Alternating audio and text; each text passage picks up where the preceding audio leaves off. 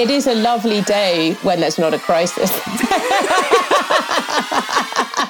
Tell the truth. Today's guest is Bridget Callaghan, founder of the multi-award-winning pizzeria Well Needed in London, winning awards for environmental sustainability, women in food for employing young people on the margins, and this year, Entrepreneur of the Year for Wandsworth Enterprise Awards. What we found is because our business had to be so people-centric, we almost could only go as fast as the slowest person. So we didn't want to cause a negative impact environmentally simply by doing something positive socially. We really wanted, and this is setting ourselves up for all sorts of failure. You know, this is literally like, I didn't know how hard it could or might be, which I think was a positive, because I don't think it's that useful always to know how hard something's going to be, because you might never do it. I realized that if I didn't do it, then no one else is going to. Welcome to Daring Forward, where we feature ordinary women doing extraordinary things and learn practical lessons and action steps to help you live courageously. I'm your host, Sahar Twessajay. Now, if you're ready, let's dare forward. Do you long to make a positive change and impact in your community or the world? We often think that the only way to do that is to donate our hard-earned money to charities or to volunteer. But what if you could create a business where being profitable and making an impact could coexist? Our guest in today's episode shows us what it means to build an impact-driven business and put people and sustainability at the forefront of your business strategy. We talk about what it takes to build a startup hospitality business from scratch, the challenges of focusing on making a social and environmental impact as a business, how to put on your problem-solving hat, and so much more. Today's guest is Bridget Callaghan, founder of the multi-award-winning pizzeria Well Needed in London, winning awards for environmental sustainability, women in food for employing young people on the margins, and this year, Entrepreneur of the Year for Wandsworth Enterprise Awards. With nothing but £5,000 in savings and startup capital, she was dead set on starting a food business with the sole purpose of helping unemployed young people with disadvantaged backgrounds find work and build a better future. I guess a good place for us to start would be, before you started Well Needed, what led you up to that point? What was the journey like for you then? So lots of interweaving kind of strands, I guess, brought me to the Well Needed launch point. My mum had been a business teacher, and so I'd been around, I'd seen kind of, there's always conversations going on around different entrepreneurs that she was inspired by. My aunt ran a hotel, my cousins ran a pub. So I'd kind of been in these different worlds of where people were doing their own thing or teaching about people doing their own thing. So at uni, I studied business and Spanish and just thought I'd go down a traditional, I don't know, just, earn some money, carry on. Yeah. And I ended up working for a chocolate company, quite a small chocolate company after university. And they had a lot of investment. It was really unusual, but they had no strategy. They really had no plan of what to do. A very passionate chocolatier, head chef. He was also the CEO, but he had no business experience. And really, I didn't either.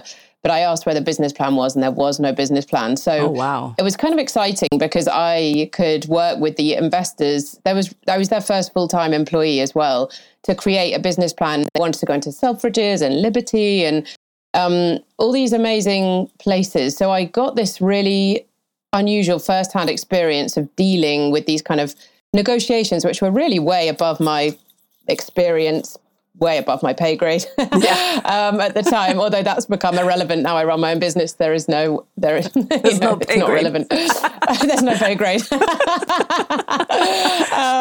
Something to be aware of for your listeners. There are ups and downs. But actually, having been there for a year or so, I got an opportunity to work for a youth organisation. Youth work is something that I said to myself, I will never, ever do. I love young people, but working with them, I was like, no way. I just didn't think I had the gifting or the skill, to be honest. It wasn't that I didn't want to work with young people, more just that I didn't think I could. And I think that's probably what a lot of people think. And it was one of those strange times where the application form for this job just kept landing on my desk, in my inbox, through the post. Different people sent me this application form, and it felt like I have a strong Christian faith, and it felt like one of the times of my life where I've really been taken out of kind of the direction I thought I was headed into another direction. Little did I know those two strands were going to weave together in Well Needed later down the line. But I ended up in youth work, and that was where I started to see the need, I guess, out there amongst young people, the lack of direction, the lack of role models, really just the lack of opportunities, and realize how different, I guess, that was from maybe my parents, who had really bugged me to get jobs in the holidays, really bugged me to see my CV, really been on my case. And some of these young people had amazing parents, but they were working so hard or looking after more kids that there was just no time for that as well. So they were just kind of floating around. So yeah, they're the kind of strands that led together to face me with this, what do we do with all these young people question? Can I do anything? As you were working with the young people, you've also had this like entrepreneurial streak behind you. So from that point to actually launching Well Needed, how did you come up with the idea? Like, what was the ideation stage, if you want to call it that? Like, what did that look like? I think, thankfully, I was naive enough to, I think naivety is actually a real blessing at the beginning of these things. And ignorance is bliss. And I think I was trying to imagine, I knew I wanted to provide employment opportunities. I knew I wanted to be able to pay a young person rather than just give them work experience. That was, so that was a pillar, I guess. I knew that I needed something that I would be interested in and they would be interested in. I don't think I was strategic enough at the time to think there'd be loads of other people involved or that it could scale up or anything. It was more just, what can I do that I like and they like? And the only thing I could really obviously think about was food. And so then I was thinking about different food routes. And at the time there was, Franco Manca had their first little pizzeria in Brixton. And it's one of my favorite places to go. This really grumpy Brazilian chef, but made incredible pizzas. And it was sourdough pizza. And I just thought, and I asked him if I could get a job. And he said, no, you won't be good enough. So he was really rude, but probably realistic. It was kind of fun though. I went back and again, being like, come on, you have to help. And in the end, they did give me one night shift in the bakery upstairs. So I got somewhere. It was between pizza. And then when I asked the young people what they liked, I could see that lots of them like lots of different kind of jerk chicken and lovely Caribbean food. But I just didn't have any. I was like, well, if you guys can make it and do it, then we can do that. But actually they were like, oh, it was my mom or my granny, or they didn't necessarily have the confidence to be able to make that happen. So I thought, okay, let's start with something that neither of us have really any experience with, but it's something like dough. I thought dough has so many different angles. It's also kind of a parable in itself. It takes time. It's slow. It has to rise. There's lots of things, and it's a skill in itself. And then you can make bread and do lots of different things. So I landed on this idea of pizza, but then knew that I couldn't start a restaurant because I had no skills and no experience. Right. So that was where a food truck, I thought maybe a food truck. And there were no food trucks in London really at the time. There were maybe a tiny collective. But yeah, that was the kind of ideation stage. What can they do? What can I do? How can we both enjoy ourselves? This has got to be every single day. So food was for me the obvious thing. I've grown up in a family that love cooking, that love food. And I couldn't think of anything else. It wasn't even like, let's brainstorm that idea and let's brainstorm lots of others and look at and model it and do a P&L. And no, it was just that. What do they like? What do I like? Food. What's it going to be? Pizza.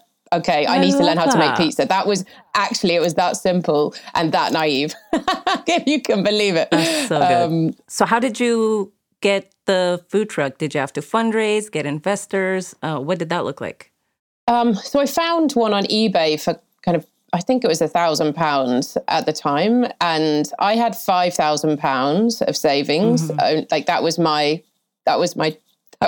Yeah. And then the rest I had to find. So I was connected in with somebody that had been wanting to put money specifically into a business serving young people on the exact council estate that I was doing detached youth work on behind Clapham Junction. So he came alongside and he's actually still part of our advisory board. He has been amazing whole way. And at that point he put money in. And to be honest, that wasn't even an investment. I don't even know if we had a proper bank account at that point. It was just a gift, really. But that one, I know he's now invested properly and he has a share certificate. Things have moved on. But at that point, it was I didn't know anything. I knew the basics, but it was all theory. You know, it's just stuff that I'd learned in a lecture hall. I didn't really know how it worked. And so he'd put money in. And then I had an old friend actually of mine from university. She was leaving her job at the time. And she came and said, I'd really like to help you start this. So she also invested. So between the three of us, that was what we had. And then we worked out we could do a food truck. We could convert it at that point. I've got to say I think it costs a lot more now to convert a food truck than it did then. This was in 2009, 2010. And really it wasn't a big thing. Yeah. And we went all the way up to like in the north of England to do it, I think probably because it was a lot more cost effective as well. And then we needed to get the pizza oven fit. So we had to go visit this guy in Kidderminster near Wales for the pizza oven. And he was there were characters along the way. The guy that did our van had a dingo, which I think is illegal in Australia, and kind of basically a wolf on a chain. And that was always basically fight for your life every time you went to visit him. The whole thing was so surreal. It was, you can't make it up. But one just kept taking steps. And I did kind of feel like I was pushing against a bit of a brick wall at times because it was so unknown. I wasn't doing anything within my comfort zone. That was, that was a problem in some ways, but in other ways it meant I didn't know how hard it could or might be, which I think was a positive because I don't think it's that useful always to know how hard something's going to be because you might never do it. I say that, being a woman, having given birth, that kind of thing. But all of it was picking up the phone, no emails really, just picking up the phone and asking people, can you help? Can I come learn? Can I use your kitchen? Can I, really putting yourself out there. And that bit's really tiring, I think. I'm an extrovert by nature, but it's still tiring. Those were the different kind of strands that came together. And it took about a year for all of that to happen. That's incredible. I mean, I think one of the things that stand out to me from you saying that is the entrepreneurial spirit, right? Like the one where things aren't handed to you. Like, I love the fact that you've mentioned you pick up the phone and you call people and you ask, like, just asking for help the whole way through until you see this idea come to completion. Is that something that naturally you feel like as a personality you had? Because you mentioned you're an extrovert. Did it come from just watching your family? Like, where do you feel like you learned that? Yeah, it's such a good question. I was reflecting the other day that we used to go on holiday to Cornwall as kids, and my dad would still be working on the way down as he drove. And I would listen in. I mean, we'd all listen in to his business calls. Yeah. And because he'd have it on the loudspeaker and we'd all have to be quiet. Yeah. It was like, sounds like my life right now, basically. yeah. For your kids. Yeah. Do you know what's amazing though? I remember hearing him negotiate. He would sell textiles to different clients in different countries. He worked for a big textile company. Yeah. And I'd hear him negotiating. And he was really skilled at it, I think. He was, it was never kind of angry or pushy, but just this is what we can do. And this is, and it would be this push and pull. And I think that definitely played a part. But also, I don't think I'm necessarily that good at it when I don't have to do it. But putting it all on myself, knowing that I'd said I'm starting this business, I realized that if I didn't do it, then there's no one else that's going to. So it's almost putting myself in a position where I don't have a choice, I think is probably, I'm one of those people that was last minute handing in their essays or I work well under pressure. And I think I realized that if I don't have all the responsibility on my shoulders, I'm not necessarily going to do it. So it was actually really helpful for me to put myself in a position where there were no other options. That's really insightful. And I feel like that's another key that you've just said there is creating that internal pressure. Because I think we are normally, as humans, we're just wired for comfort. Like, we don't like doing things we're not good at. We don't like doing things that we don't like to do. So if we don't have to, we won't. And I think that's been my personal experience as well. Like, I felt like I've had no choice in terms of entrepreneurship because of there not being a plan B. That was, if I'm honest, the only reason why I've gotten as far as I did. If there was another option for me not to do it, I wouldn't have. So, so I think, I think initially at the starting phase, you kind of have to create that internal pressure for yourself. Okay, so from that point, it's taken you about a year just to set up the business. All the doors have opened, you've got things in place, you've got all the checks and balances.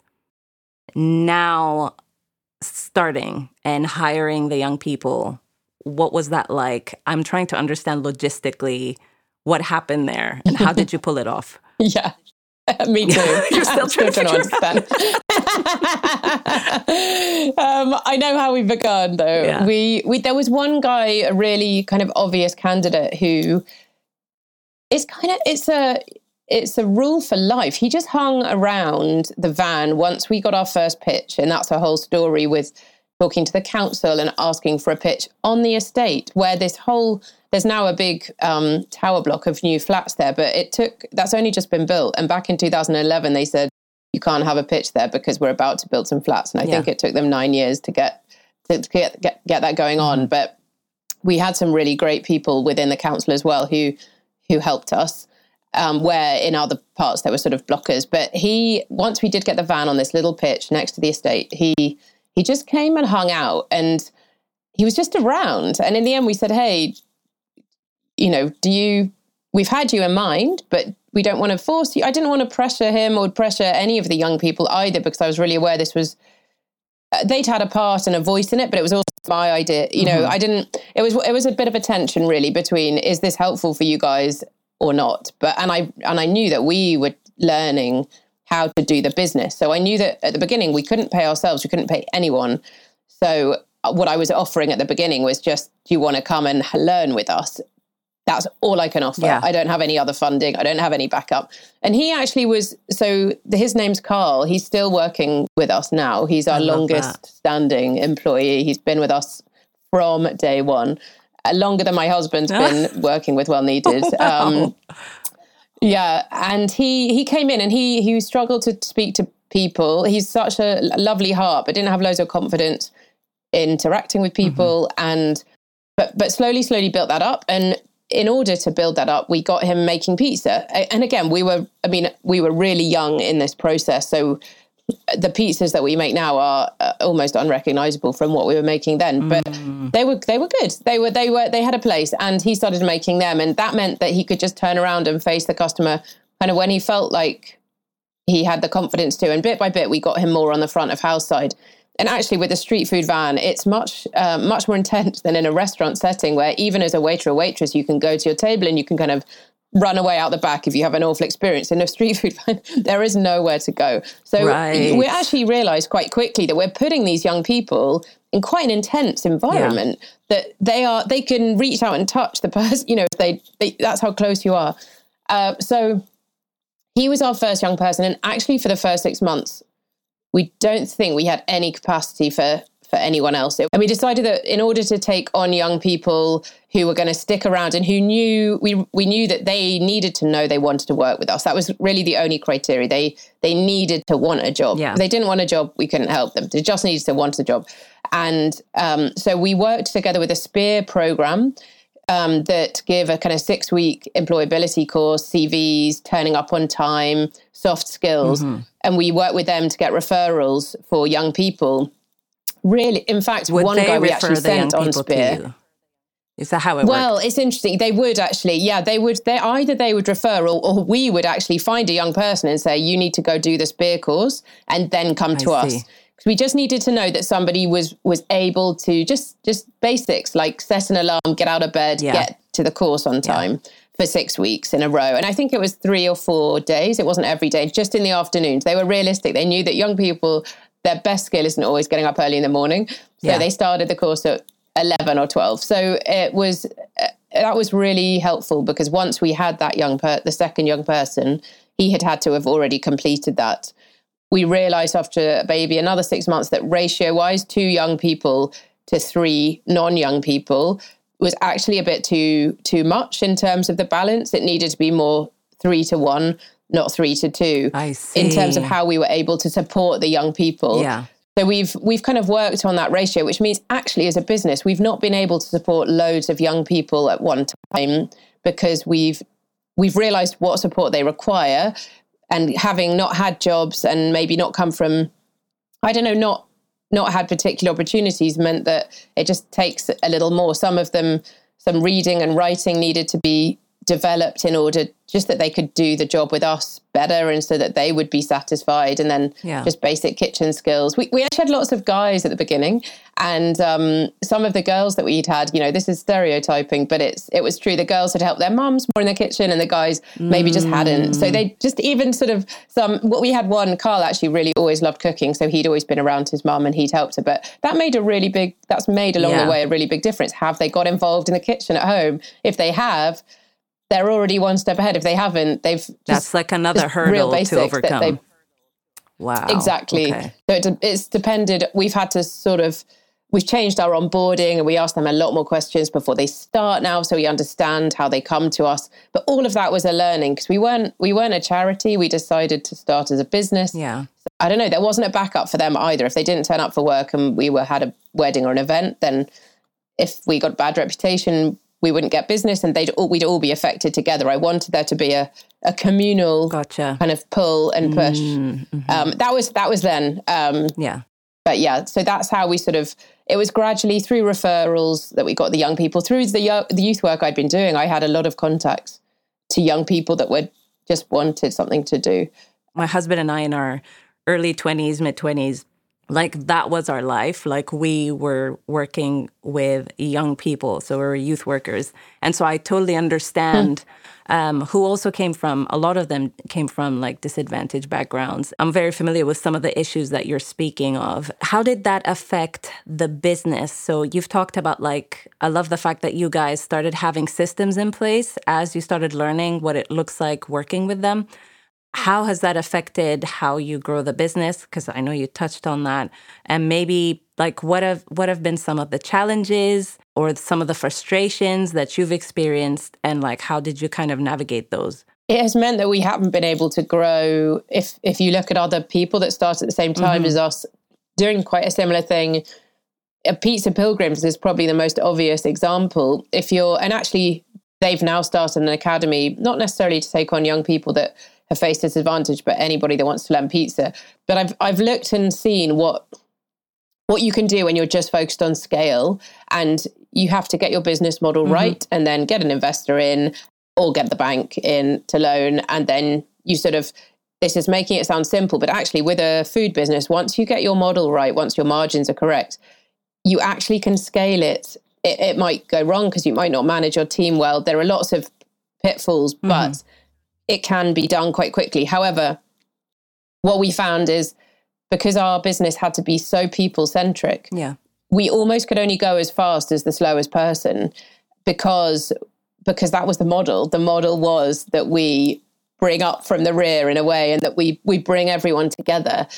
We, all the time up until now, we have been asking our chefs to be youth workers as well. Yes. And that is unusual. And for the most part is really challenging, because if you get a really good chef, the things that they value highly are precision and speed, and they're not general, they're very specific, highly creative, like almost mad scientist types. I mean, I'm thinking of my husband. Is your husband a chef?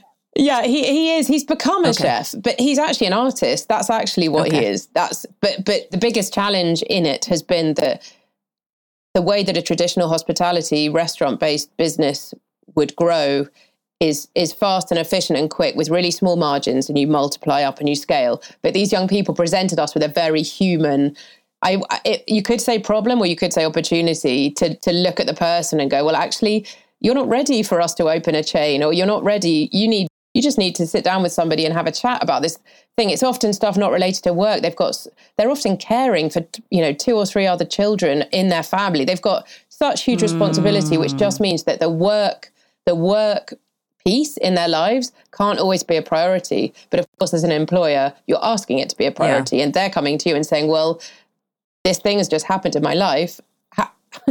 How do I marry the two? And to be honest, there's not an obvious answer. Lots of employers would just say, well, you're fired. But the whole point was that we were trying to make a way that wouldn't be the reality. That's so beautiful.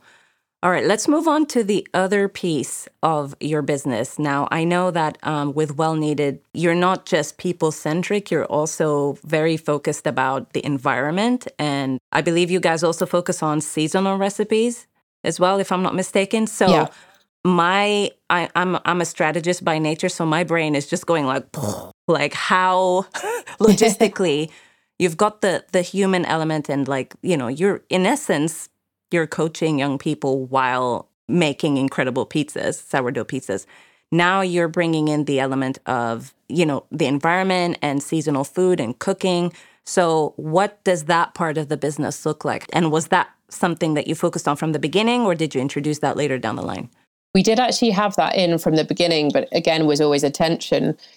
Bryony, my kind of co-founder, she was really passionate. Almost I took the young people piece, and she took that piece, and we decided to hold one each so that neither got lost.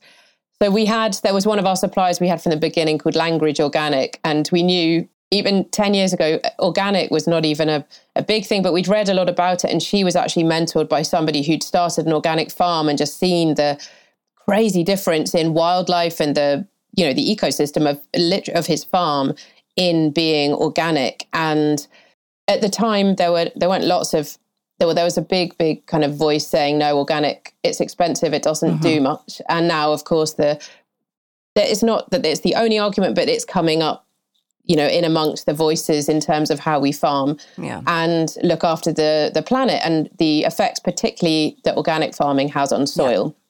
And maybe just more careful farming. If it's not always organic, it's now this word regenerative is being used a lot. So that word regenerative is kind of key to our business, both with people and kind of regeneration of, I guess, ourselves, people, opportunities, but also the planet. So we try and work really closely with farms that are as near to us as possible. So now we have a great partnership with a farm called Sutton Community Farm, which is in Sutton. And then we also have started a partnership with another. It's actually more like a growing cooperative called Paradise Cooperative, lovely name. And it's just opposite Wandsworth Prison. And they have only really just started being able to supply us with more. So they would just come in and drop off cucumbers, courgettes, tomatoes, but they don't use any pesticides or any chemicals in their land. And as such, the way that we have to do our menus is rather than traditionally where you ring up your supplier and say, I want 10 kilos of tomatoes, I want this, I want that. You have to start with a different question, which is what have you got growing? What's going on today? What's grown this week? What can you give me? Yeah. And then off that, you make a menu. So that again poses its challenges, because it means where the ideal, I think, would be that you have your young people and that's your uncertain bit, and everything else you just have, maybe like the McDonald's model is perfect. You just have a menu and you roll it out, and maybe once a year you launch something new, but everybody knows about that. Everyone's told about it for 12 months leading up to it, and then you launch it. But with us, it's every month there's something different. Right. So you are asking, particularly for the young people, you're asking them, their brains, to kind of take in this other element. But on the flip side, when we were beginning, we couldn't really square getting young people into work that was unsustainable, let's say, for their children. So we didn't want to cause a negative impact environmentally simply by doing something positive socially. We really wanted, and this is setting ourselves up for all sorts of failure. This is literally like how not to start a financially viable business. But I was really set. I'd heard a lot of talks on kind of business for good and in the Christian world, Christian business, and probably other faiths have the same thing. How do you do business that's really good at the center? And actually, I realized everybody was talking about these big businesses, but I realized you have to start somewhere. And it's just about those little decisions, making them the best you can. But what you set yourself up for is incredibly slow growth, because it's all relationship driven. So with the farmers, they want to come in and they want to see the pizza. They want to drop stuff off. They want to talk to you about how it tasted. They care. When you start getting these relationships with the farms that we do, they are invested as well. Organic food at that point, and actually even now, at that point, it was so much more expensive than non-organic. And I was the one looking at the numbers, and I found it really hard to keep choosing that. And I always wanted to cut corners, but thankfully I had her voice, or her saying, hey, where's that supply got? I'm like, oh no, just the tomatoes, please. And she's saying, no, there's no point, because we want these young people to learn holistically what is going to be sustainable for the future, for their children, for their friends' children, whoever it might be. Come on. So this has always been something at the heart, but always something that's challenged me, I think, particularly because I've wanted to take shortcuts in it, because I'm trying to make the numbers work. And there aren't loads of spaces somebody's got to do that. And there aren't loads of spaces you can make that work if you've got these really set values, which we do, and we did, and we chose that. And that was part of it. Can we do business well? Can we do business that isn't creating more of a negative impact by us being a business than not? And we already had the social side of it, the young people. So there were lots of people arguing, well, you're already doing a good thing. You don't need to do all this stuff. But I was thinking, but what's the point in employing these young people in an unsustainable way, in a way that's only going to make their futures work? Like we need them to be building for better. Otherwise, we're setting them up for something that's, to be honest, unrealistic. So now it looks like us having really, really close relationships with a couple of farms and growers locally. Also, we mill flour in-house. So we have a tabletop mill, and we mill our flour. So we buy in the grain. Which really increases the nutrition of the pizza. And it also means that essentially we can buy ancient grains. But the challenge, well, even a tabletop mill is like £2,000. And it's just every time we ever have any, like even a tiny margin in the bank, it just gets reinvested. It's just going straight back into the business and make it, because of these other values, this environment and social piece. There's always these areas that need investment. So we've won awards for it. So it's not been in vain, which is, it's nice to be recognized. It's nice. I think I've never really, done. It's fun. Yeah. Thank you. My husband is the one really that's to kind of thank for that, but he doesn't really care about the awards. He's always on to the next thing, but I'm trying to make him kind of stop and appreciate that this is actually a really great thing. And also that we put a lot of work into this. So he needs to go collect the award. Come on. That's probably what it means to be at the forefront of social change and trying to use your business to solve problems. I think from just listening to your story, I feel like running a business can be summed up as just problem solving. It's like consistent problem solving, isn't it? That is it.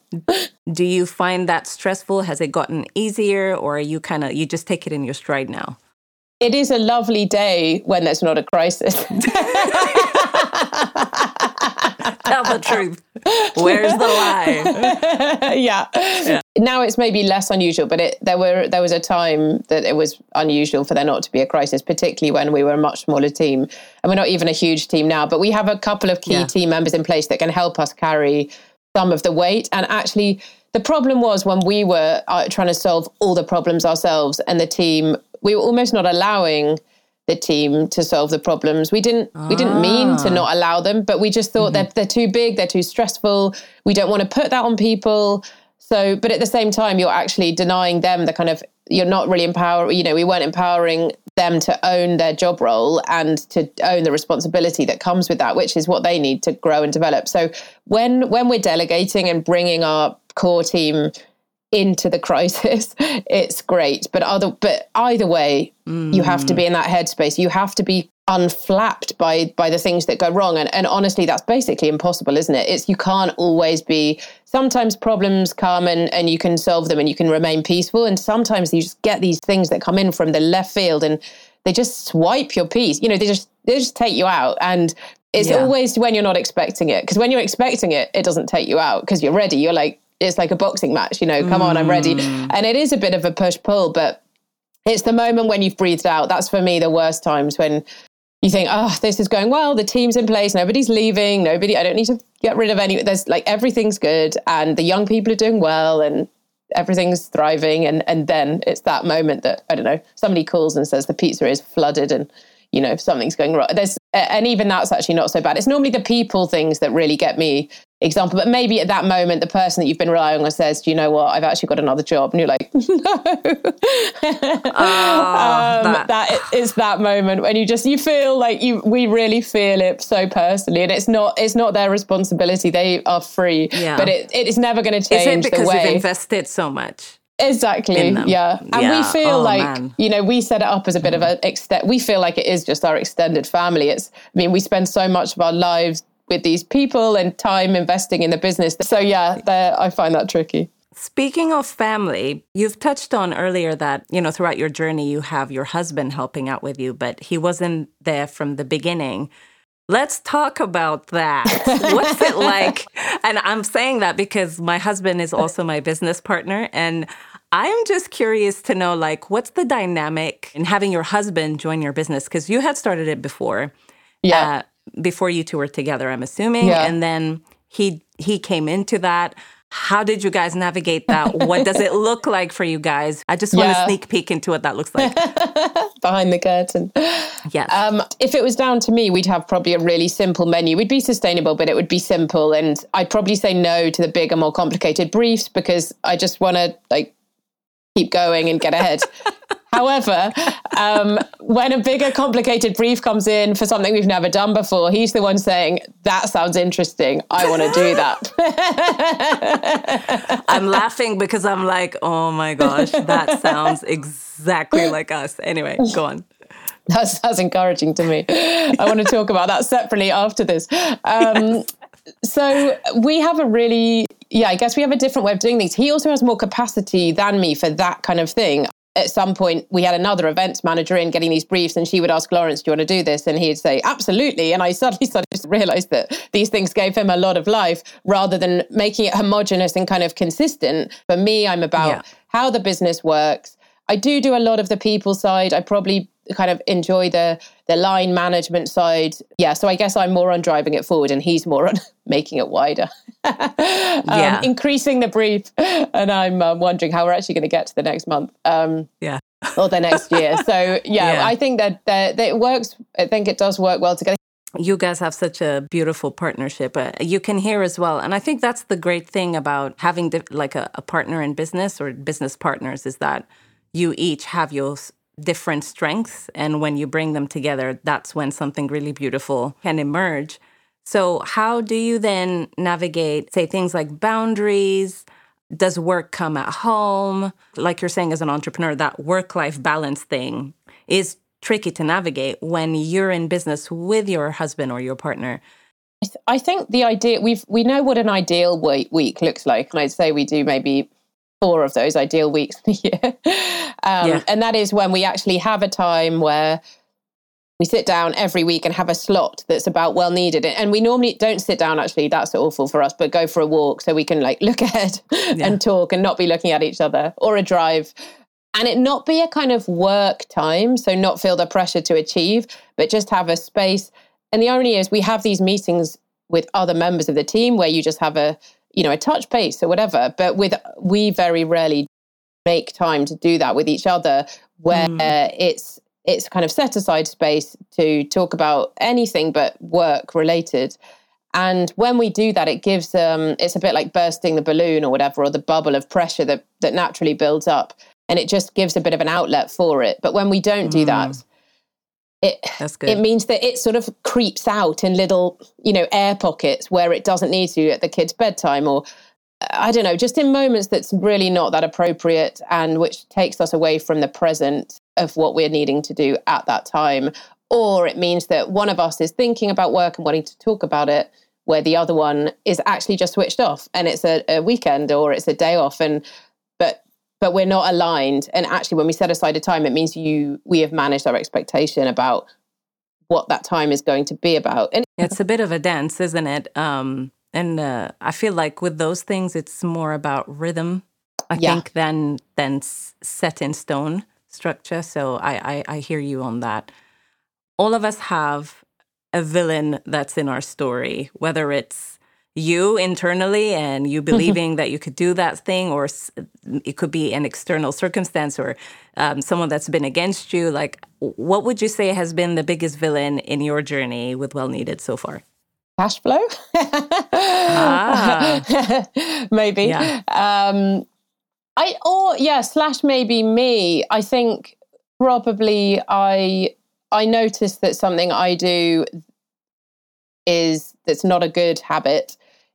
If something's particularly challenging, I find it easier to count myself out rather than put myself into the challenge. So even for Well Needed. So you could either try your absolute hardest, spend all the time you need, let's say launching a product or putting an event on. You can, do it one of two ways. You do it really well and you prepare and you organize and you put all of your awe into it, but you risk nobody showing up to that event. Or you kind of do it half-heartedly, and then if no one shows up, doesn't really matter. But but it does. Yeah. Sometimes I notice that I'm tending.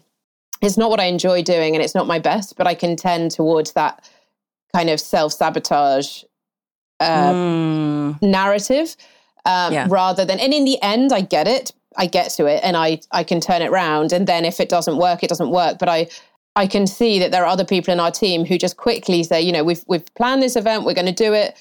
Let's just do it really well. It's going to be great. And I think sometimes I'm harder to get to the it's going to be great stage. I see all of the problems, even though I'm by nature positive and I could do it for your event or anyone else's event. But when it comes back to the fact it's mine and that it's my business, that is interesting. I can sort of almost try and keep it at arm's length so that if it doesn't work, I've got distance between it, or maybe I didn't put my all into it or whatever. So I think I've noticed has been a consistent struggle for me.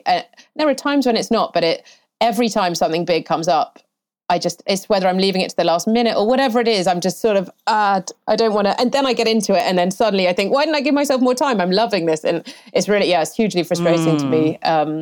I have a friend of mine who says if you don't if you feel confident all the time as an entrepreneur, then you're probably a narcissist. So I found that so freeing. So I'm sharing that with you. Hopefully that will make you feel better. Yeah. Yeah, that does make me feel better. Yeah.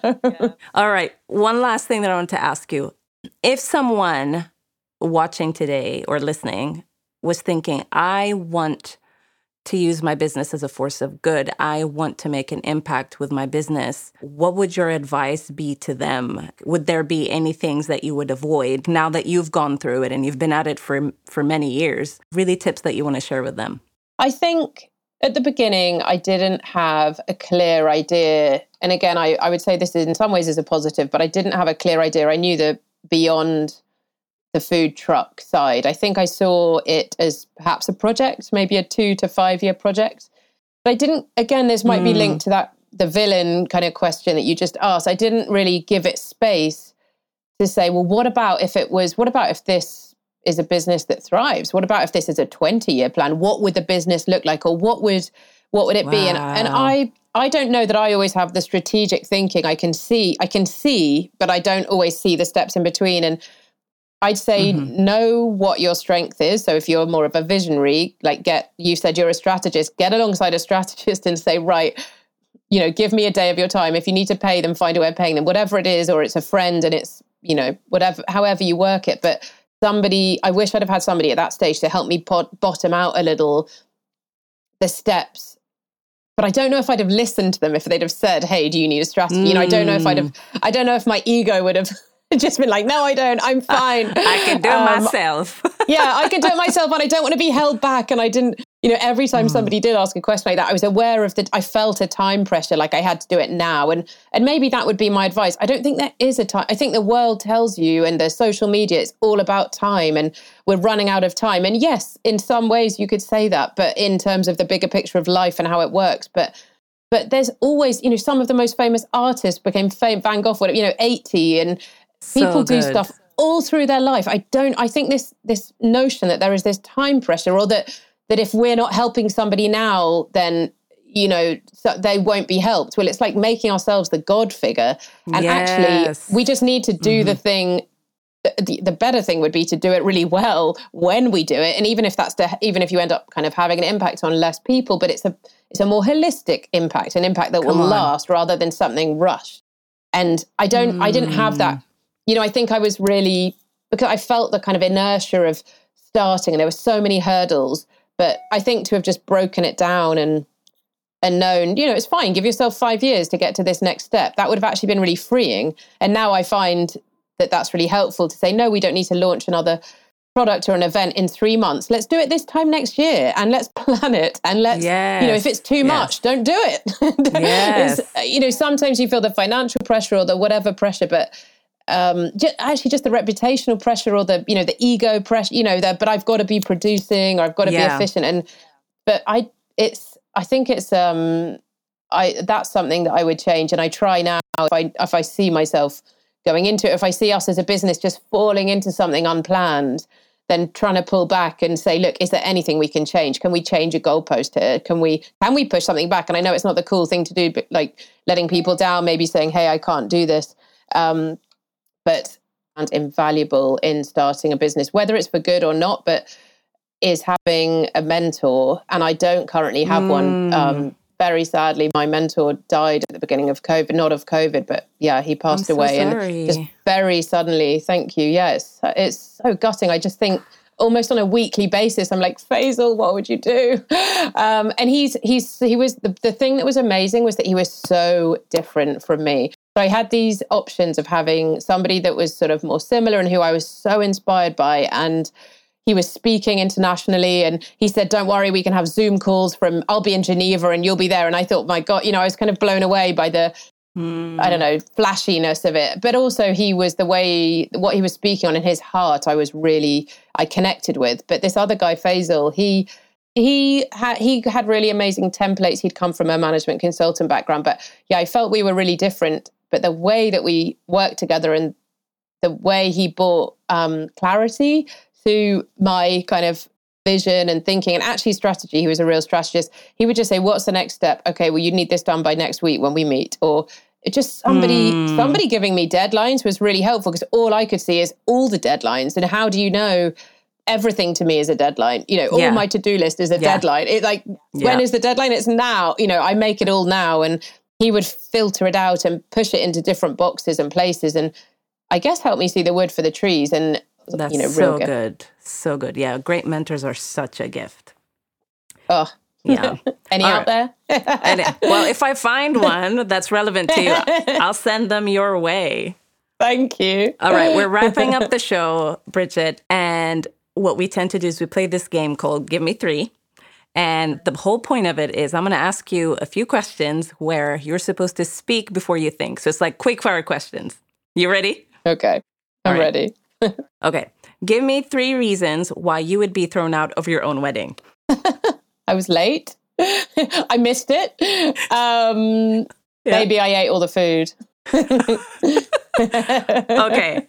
This is a great one for you. So give me 3 reasons why British food is better than French food. Sorry if you're French, by the way. Well, anyone French French out there? food doesn't have mushy peas. I love mushy peas. Hey. Comfort foods. British food does comfort food so well. Yes. That's 2 things. Well, British food is just the best of everything. We don't really have a food, so we go for everything. French is very specific and very narrow. It's lovely, but British does everything. British is anything you want it to be, so that's why we have no identity. We don't know what we are. Woo, that's fantastic. Okay, last one. Give me 3 signs you're getting old. I actually want a day off. I need my days off. Yeah. I can't concentrate as long on stuff. But I blame the children for that. I was going to say, is that getting old or parenting? I think that's parenting. I don't know. Yeah, maybe. I like a bit more matching bed linen than I used to. I think that might be a sign of age. Definitely is. Yeah, that's brilliant. Bridget, if people wanted to connect with you online, where can they find you? And have you guys got anything going on at Well Needed that people can come and check you guys out? Absolutely. So if you are in the UK or if you're coming to visit, then we have a couple of fixed sites. One that's already open in southwest London in Earlsfield, on Garrett Lane and near Earlsfield train station. And another one, excitingly, launching soon in Balham. So that should be up and running. So come check us out there. And there's other food available there as well. We're in a kind of little market. If you're online visiting, then check out wellneededfood.com. Need is spelled KNEADED, like you need dough, or Well Needed Food on Instagram or Facebook as well. And if you wanted to get involved, we would love to give you guys 50% off pizza when you come visit us. So you can see the link in the notes connected to the show, and we'll send out a code for that for you guys. And also, if you did want to support the impact side of our business with the young people, we are launching a charity side so that we can, really take that to a new level. So if you go to the website, there should be a button that says donate now on the About page, where it talks about the young people and what we're doing there. And if you did want to give to that, then that's where you can do that. And that should take you straight through to a donation page. So that would be amazing. Thank you so much for supporting, if you can. Amazing. Well, thank you so much again for joining us today, Bridget. I have learned so much from you, and I've had a blast talking to you. Oh, well, I have loved being here, and I just love the whole concept of these podcasts. I'm going to be listening. We all need support and inspiration. So thank you for taking the time to do it. Thanks for tuning in today. All the resources mentioned in the show are linked below if you're watching on YouTube, and linked in the show notes if you're listening to the podcast. If you've enjoyed today's episode, then I want to invite you to help us spread our message by choosing one of 4 ways. 1, subscribe to the YouTube channel or the podcast. 2, leave a review if you're listening to the podcast. It really helps. 3, let me know in the comments below what the key takeaways were for you in today's episode. And 4, share this episode with one friend who could use a little bit of courage today. And if you want to binge our episodes, may I suggest you watch this episode right here if you're watching on YouTube. That's it. Until next time, don't forget to live courageously and dare forward.